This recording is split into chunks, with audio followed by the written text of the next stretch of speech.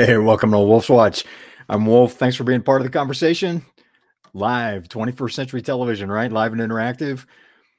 Add your comments. This is a discussion. So I want to hear your comments, add your questions. Even if this is a replay that you're watching, go ahead. We keep track of comments. Always like to respond back, hear from what you think as well. I want to start today with more economic news. The hits just keep coming.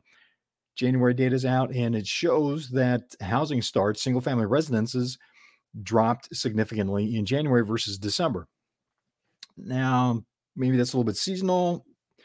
Could be a leading indicator of a recession because housing starts tend to be a leader, right? If you see housing starts dropping, a lot of times that's a leading indicator that a recession is coming or helps trigger, because construction is such a huge part of the U.S. economy. There's some other trends going on there, though. I'm checking some notes here to get the right information to you. So one of the trends, though, is to multifamily construction. So condos, apartments, that has been staying is more stable, right? So you're looking at a 5.6% drop in single family residences, 2.7% drop in multifamily. So there's other trends that are pushing things towards multifamily, but not a good indicator given that both are coming down. Take like the state of California. They are making it more and more difficult and adding more disincentives. It's a stated policy that they want to make a shift from single family homes to multifamily because for their climate change improvement program, they want to have as many people as possible living in higher density housing on their government-run transportation corridors, trains, buses, and whatnot, and living and working as close to home as possible, so that they're not driving vehicles, which they say are bringing about climate change. So those types of trends push more towards push some of the single-family residence numbers down. Overall, indicator to watch, because if it's a trend, then something, if it's something we see a month, 2 months, then 3 months, that could be signs of we're heading into a recession. So what are you going to do in case of a recession, right? Inflation is a huge problem. Now take a look at this. Inflation for the construction industry has been a big problem because this is tracking the cost of plywood, which is used a lot in construction, as you might imagine. So follow the cursor. So here was what happened. So this is in 2020 here, right? So you're looking at like $410, peaking at $460 plus per board foot. But during the Great Recession, it doubled, dropped down again. 2021, as we're coming out of the Great Recession, when we're having the supply chain shortages, plus a boost in construction rebounding from everything being locked down and shut down in 2020. Look at this, it jumps up over $1,600, almost $1,700 per board foot. Now, at that time, I was talking to colleagues in the construction industry. For example, one of the things that I heard was a sheet of plywood, right, as you might use to put on a wall, frame a floor. A sheet of plywood went from like $40 to $190 if you could get them. Because of the supply chain disruptions, they were having trouble getting them. They were getting half of what they ordered 30 days late. So that's what you're seeing at this peak here. So then things normalized as we would expect. Bring you back to the chart here. Things normalized a little bit as we expect. Never really got back to what we saw in this normal economy. What we call the normal economy, or was the pre-COVID economy, pre-great lockdown economy. Let's call it that. So in the pre-great lockdown economy, we never really returned to that. Got kind of close, got down to 400 and all right, let me see. Geez, got my reading glasses on, still having a hard time seeing this for you.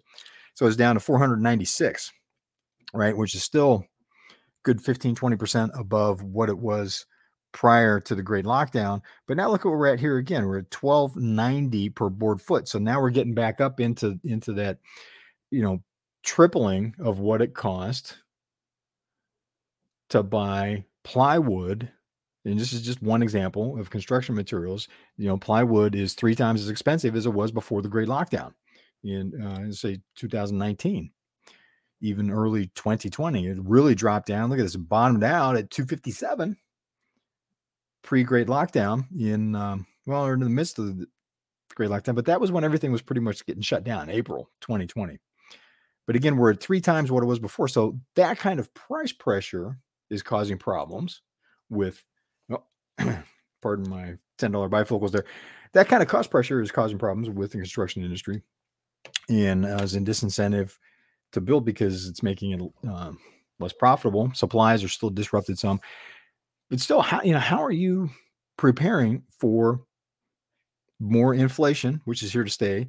The Fed has announced that they're going to do even more radical interest rate increase in March than they had planned. They're going to go doing more faster to try to stop this incredible inflation that we're having, almost 10% for producers, at the wholesale level, the materials level, and 7.5% for consumers. That's craziness, right? That has a big impact when the target is a max of 3% for the Fed. So looking at going, it is near, it's approaching 3 times what they want it to be as a maximum for a healthy economy. Interest rates going up, increasing the cost of money, right? The cost to borrow money for your business is one way they slow stuff down to put pressure on prices, bring prices to bring inflation under control. Whether or not that'll work or whether or not that'll push us back into a stagflation scenario like we had in the late 70s, early 80s, where we had high interest rates, interest rates 10, 15, 18, 20, 18%. Right. Imagine not 3%. Right now it's home loans are still under 30-year home loan is still under 4% interest. Imagine if that goes to 18% like it did in late 70s, early 80s. Inflation, 12, 16%. Right. So think about that. That and hiring, the economy, slow growth, stagflation, right? Again, how are you preparing for that? What are you doing and let's talk internally, right? One of the things is you prepare on the market side. Got some notes here I'm going to take a look at for you. But what happens if, what happens if that becomes a scenario? Your cost of borrowing goes to 15% and everything that you're buying is increasing 2% per month. What are you going to do? How are you going to manage that? How have you been preparing for that? Large organizations can absorb some of the costs. They can lay people off to control, to take a quick haircut, as they like to say. Makes it sound like doesn't really hurt anybody, right? Oh, we'll just take a haircut. No, that means businesses are failing, right? People like you're an entrepreneur. You understand how hard that is on your side of that equation. I certainly do. Been there, trust me. And so large organizations can adapt a little bit short term, not so much long term. You've got an advantage though, because you're running a mid-sized business, a large, small business, and you can adapt faster, right? You've got an opportunity to scale in 2022. How are you going to do that with high inflation, possibly high cost of money, high interest rates, and needing to, really control costs? That's a challenge in scaling anyway. How do you scale your business without adding a lot of cost, right? Bring in another dollar. How do you get revenue to go up faster than cost is going up? That's what I wanted to talk about with you today. A little bit on that. If you can take the biggest challenge area in your business or the biggest leverage point in your business and make a dramatic improvement to that, it's say 30 days. Let's get crazy and take a really long time, 45 days. Would you want to learn more about how to do that? The case study that I use in my book that's coming up, we had a factory. Now, if you run a service company, bear with me. This applies to you as well. This was in a factory in Los Angeles that was having a hard time with rising costs. And they were considering leaving the Los Angeles area. And looking and going, look, we need to get our costs under control. And if you can make it profitable enough, we'll stay. So we targeted their biggest production line. They had 3 assembly lines in this facility. They had a big fabrication area, so they bring raw metal in, or bending metal and stamping sheet metal, assembling it in a product that they send out. They've got 3 different production lines that they do, some paint operations. So as part of that, some of the parts had to be painted. So we took their biggest production line, highest volume, biggest dollar volume through the business, and worked with their team to reset it in 2 weeks. And we were able to reduce, imagine this, 2 weeks from start to finish, to be able to get 40% productivity gain, to cut operating costs 60% on the production line, and dramatically we increased their flexibility by 80%. So what that means is they could adapt, they could change what they were making for their customers. Say a customer makes the changes in order, the time that took them to get that product in and off the assembly line was reduced by 80%. So they were much more flexible to changes in customer demand, customer requests. So they could accommodate customers on special requests a lot more. And if there was a change in the marketplace, they could adapt by either making more or less without disrupting the production lines. It took a long time to make that happen before. So imagine 80%, only 2 weeks. Let it run for another 2 weeks so that their accounting folks, they had a cost accounting department, since it's a factory, large enough to do that. 90,000 square feet, 180 plus employees, and cost accounting validated. Yeah, this is these are the correct numbers. So imagine being able to do that. So let's call that 30 days. Well, let's make it 45, because we did some pre-work on that to know what could be done before teaching their people how to do it, training them how to do it. And then they went through the rest of their company, the master plan that had been laid out for that company. But here's the thing. It was possible to make a dramatic improvement in less than 30 days for that area. So their revenue per employee on that assembly line more than doubled in less than 30 days by managing the systems. See, that's a key to being able to scale your business, is the systems. And I don't mean software. It's not just software. That's part of it. It's what we do online and offline. What are the steps that you go through to create and deliver the value that your customers are paying you for? That's the system. And you need to have systems in order to be able to scale. You need to be able to adapt systems in order to be able to scale, right? If you don't have a system, it's going to at best hamper, most likely defeat your attempt to fail. Not fail. It's going to I'm sorry. You will fail, because it's chaos. Without systems, there's total chaos. You don't know where to plug more people in to get more stuff out as you're scaling up the business, right? So it's spending money in a very inefficient way. Very inefficient processes, very inefficient growth. It won't stick. That's why there's a 70% failure rate, according to Ken Blanchard companies, on change initiatives within companies in the United States. Don't be one of the 70%. It's quite simple to not be. The first step in that is knowing where you've got the best leverage within your company. As you're scaling your company, if you add another zero to your to your sales, right? Order of magnitude increase. When we're talking about scale, talking order of magnitude increase, not just talking 3, 4, 5, even 10% growth. If you add another zero to your sales, where's your biggest problem? Now, it could be on sales and marketing. Yeah, you got to have systems for sales and marketing. It could be internally in the delivery of what you have, what you provide to your customers. If it's a service, where do you get more people to deliver the service? How much more volume can your people handle in delivering the service before it starts to degrade the quality, before they don't have the time to adequately serve customers? Could be in your customer service, right? If you've been on the phone lately with your cable company or your phone company, or fill in the blank, right? There's a lot of big organizations that for decades have been stand-up comedian targets because they're so bad at customer service. You're on the phone for hours, you get different, different answers from different people. Nobody seems to know what's going on.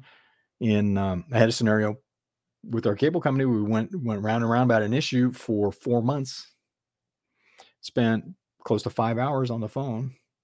The last time that I talked to him, I was on the phone for almost an hour and a half, talked to 5 different people. And by the time I got to the last person told me they had no record of the problem that we've been talking about for months ever having occurred, and that they basically just didn't move. They nullified the whole thing. So we didn't get to implement the change that we were trying to make to our account with them. And it's a shame, we were trying to do more business with them, but they couldn't seem to put that together. What kind of experience do your customers have? So that's part of your capacity planning. In a factory, it's tangible things. You see parts going together. So it's maybe a little bit clearer than in a service. The same thing happens whether it's customer service, whether it's software delivery, whether it's writing code, if you're offering software as a service. There's a capacity issue there in terms of the customer experience. Think of it that way. What is your customer experience when you buy a car? What is your customer experience when you're using a piece of critical, business critical software? What is your experience when you're dealing with customer service, or one of your leadership team is talking with you about the experience they're having with one of the suppliers you work with on their customer service experience, right? What do you want to create within your company? So you look at that. Where's your biggest opportunity for benefiting your customer and benefiting your business? And those two have to go together. Customer first, but also really can't say a close second. There is no first and second. It is both about what benefits the customer and benefits your business the most. And you can add a third leg in there if you like. What benefits you as the business owner as well, and moves you closer to where you're headed, your goals and objectives. That's the first step in implementing that kind of rapid systems development, systems change. And then again, not software systems, but physical system plus software. Okay, in delivering value to your customer. If you can do that in 30 days, wouldn't you want to learn more about it? If you would, if you think there's any chance that might even be real, or you want to say, nah, I don't know if that's real, but tell me some more. Shoot me an email at info@adventureceo.com and say, okay, even if you're not buying it, say, hey, I'm not buying it, but I want to hear more. Because if it was possible, you'd want to know, wouldn't you? Right. So this isn't a sales tactic or anything. This is just we'll give you some more information on what are those steps. What does that look like? How you go about that. So this is Wolf's Watch. I'm Wolf. Thanks for joining us. That's the tip for today. We like to do an on this day as well in history. And this ties into our conversation today. On this day in history, the first volume of the 6-volume history called The Decline and Fall of the Roman Empire was released in 1776. On this day in 1776, and that's relevant to you and your company because part of the problem, one of the big issues, the big themes that came out of that is the Roman Empire declined. And because that was a huge empire, it occurred over a period of time. The author had said, the question isn't why did they fall? The question is why did they last so long? Because it seemed that they should have failed faster earlier. It took a while for it to build up. And it's like a lot of things in life, right? It built up. And then there was what seemed sudden and dramatic. And going, oh my gosh, how'd that happen so quick? It happened overnight after, it only took a couple hundred years to happen overnight. The problem was they failed internally first, and then were invaded and failed. Their failure was accelerated by external threats and attacks that they then couldn't respond to any longer because they had failed so much internally. They lost their way internally. They derailed from their core values, which made them a great empire to begin with. The leadership lost its focus on serving their people.